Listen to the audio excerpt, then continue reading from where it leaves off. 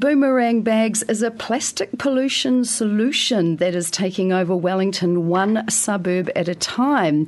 Even our mayor has stepped in, asking the government to ease off on soft plastics with a request to stop it at the source, because we've got 9,000 tonnes of plastic going to Wellington landfills each year. So how does boomerang bags work? Who is making them? And could this actually be a solution for our plastic epidemic? Welcome to B-Side Stories, Sarah Child and Pip Cameron, who are going to help us answer those questions. Yeah, hopefully. I know, it's big stuff really, isn't it? It is. So how does the boomerang bag system work? Well, it's the model originated in Australia, and the idea is that bags are made from textiles that would otherwise have gone to landfill. Great. And then they're placed in shops for people to borrow and return, so swing around and come back. And that's instead of using a plastic bag or buying a reusable bag. It's just if you forget to bring your own, or just so you can say no and avoid plastics.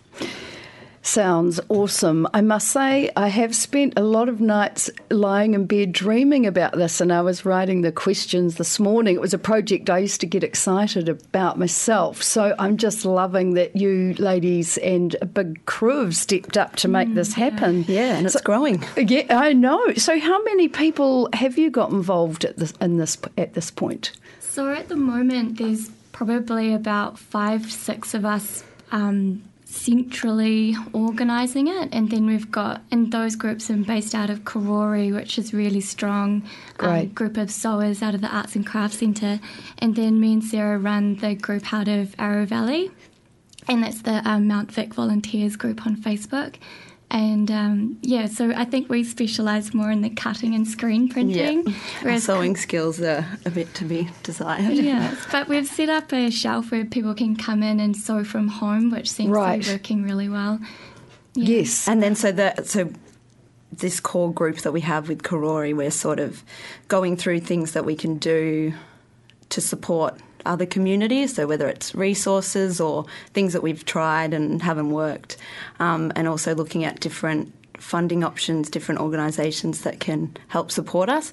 But there's so many volunteers all around Wellington who want to get involved, who are taking home cuts and sewing them and bringing them back, or going to work in bees. So it's hard to actually count, but how many are actually now becoming part of the movement? But there's room for more. Okay, okay.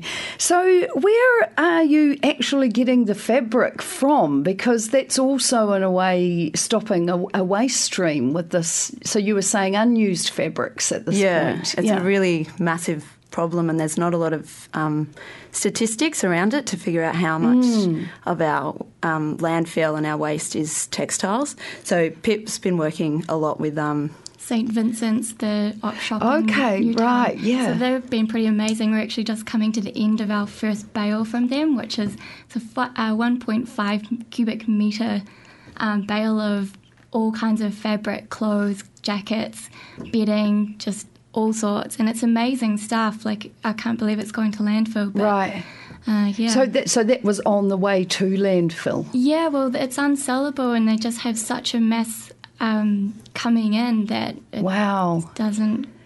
Yeah, if it doesn't sell, then they've just got to move somewhere. it. Yeah, and without space for us, we have to say no to fabric. Like, it can get to a point where there's not enough storage for all the fabric we could essentially take. But we've run out of 3 people's garages, including my own, and the Arrow Valley have a small room off the community centre, which we've pretty much filled up. Yeah.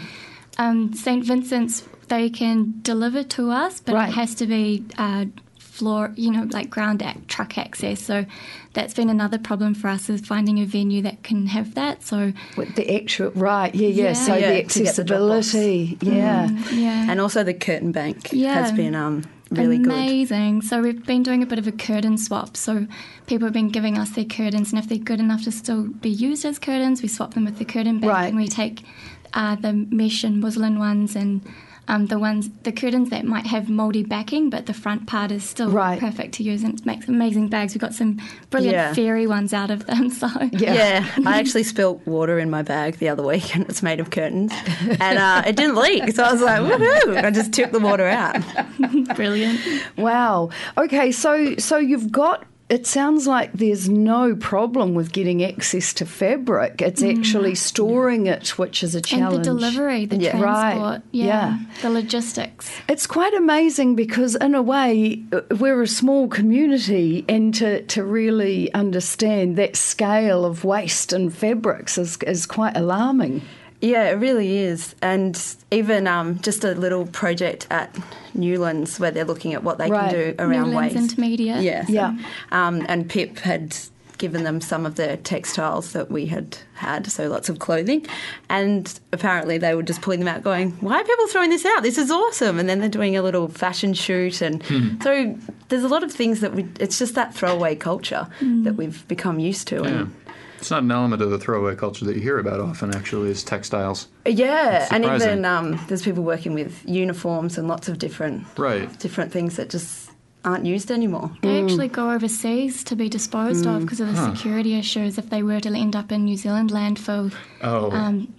Potentially people turning up at schools and posing as students or postal workers or whatever. So, and there are some groups who actually upcycle those uniforms into reusable clothing for children or bags, or there's all kinds of projects. But that's actually a massive amount of waste which we haven't quantified yet, but we've heard is a bit of a problem here. Yeah, and when it disappears overseas, as we like to think it disappears. Yes, it doesn't. Then, it's hard to measure as well. Yeah. So we don't know how many tonnes are going overseas each year and what is actually happening to them. I mean, and I think if you do the maths, and if you're thinking about uniforms alone, let alone the throwaway clothes that all, that alone is just massive. Yeah. So yes, okay. So no shortage of things to use to make the bag. Okay.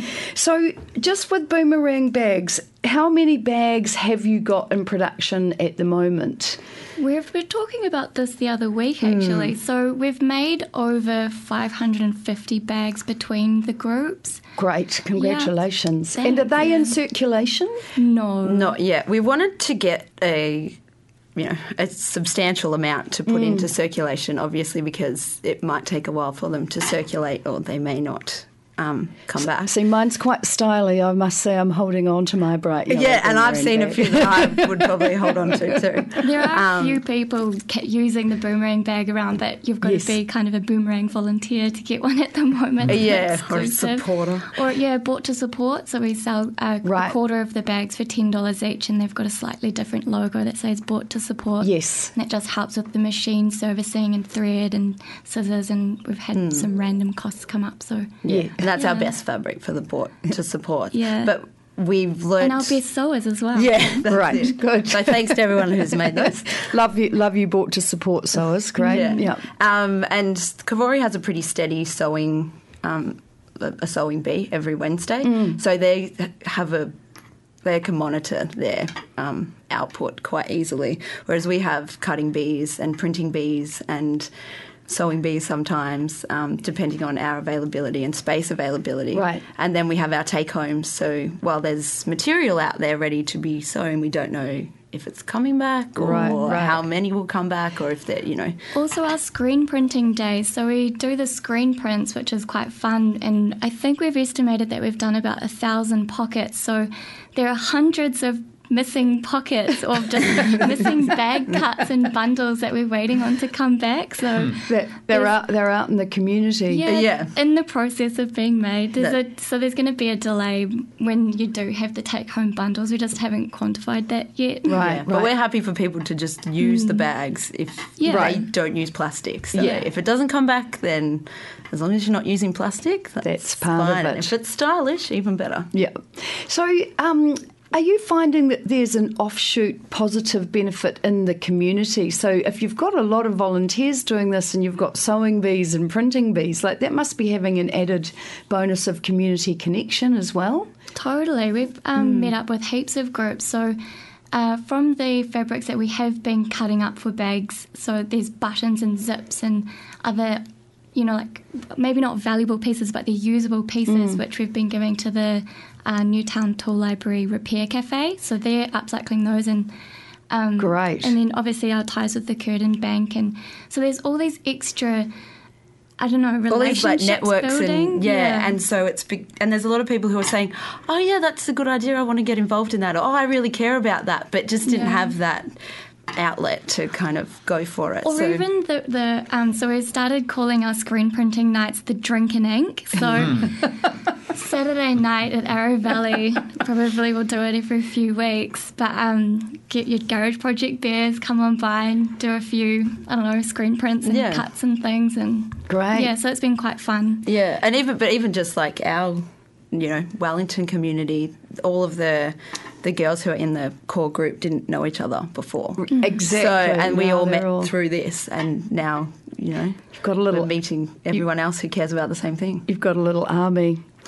There we go. Little army. So we've got the bags coming. We've got no shortage of fabric, and clearly the volunteers are definitely willing and able. How are the supermarkets going, and is it true that More Wilsons want 3,000?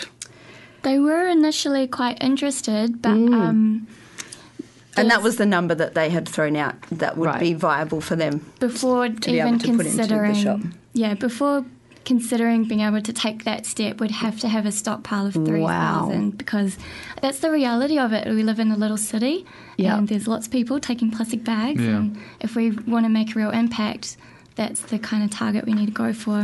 So it's really tricky to be able to make those sort of promises to people to say we can have this many bags, because we're all volunteers and we we don't even know how many bags might be out there at a different time, and it's a slower process than we would like. Or when you're going to see them back. But it is nice to see interest from supermarkets and interest from good. And so are they? That is the thing, they are interested in the bags and the system? Can they see the benefit? Definitely. Karori New World is super on board. Great. And, he's had a few bags in one of their tills so far, I believe. I think they've even bought produce bags to sell into the shop. So there's those little changes that are happening just from that, that stepping point of boomerang bags. Wanting to move away from plastic bags, but obviously because we come from our perspective and they're from the more business and I guess that consumer and convenience perspective, there's going to be toing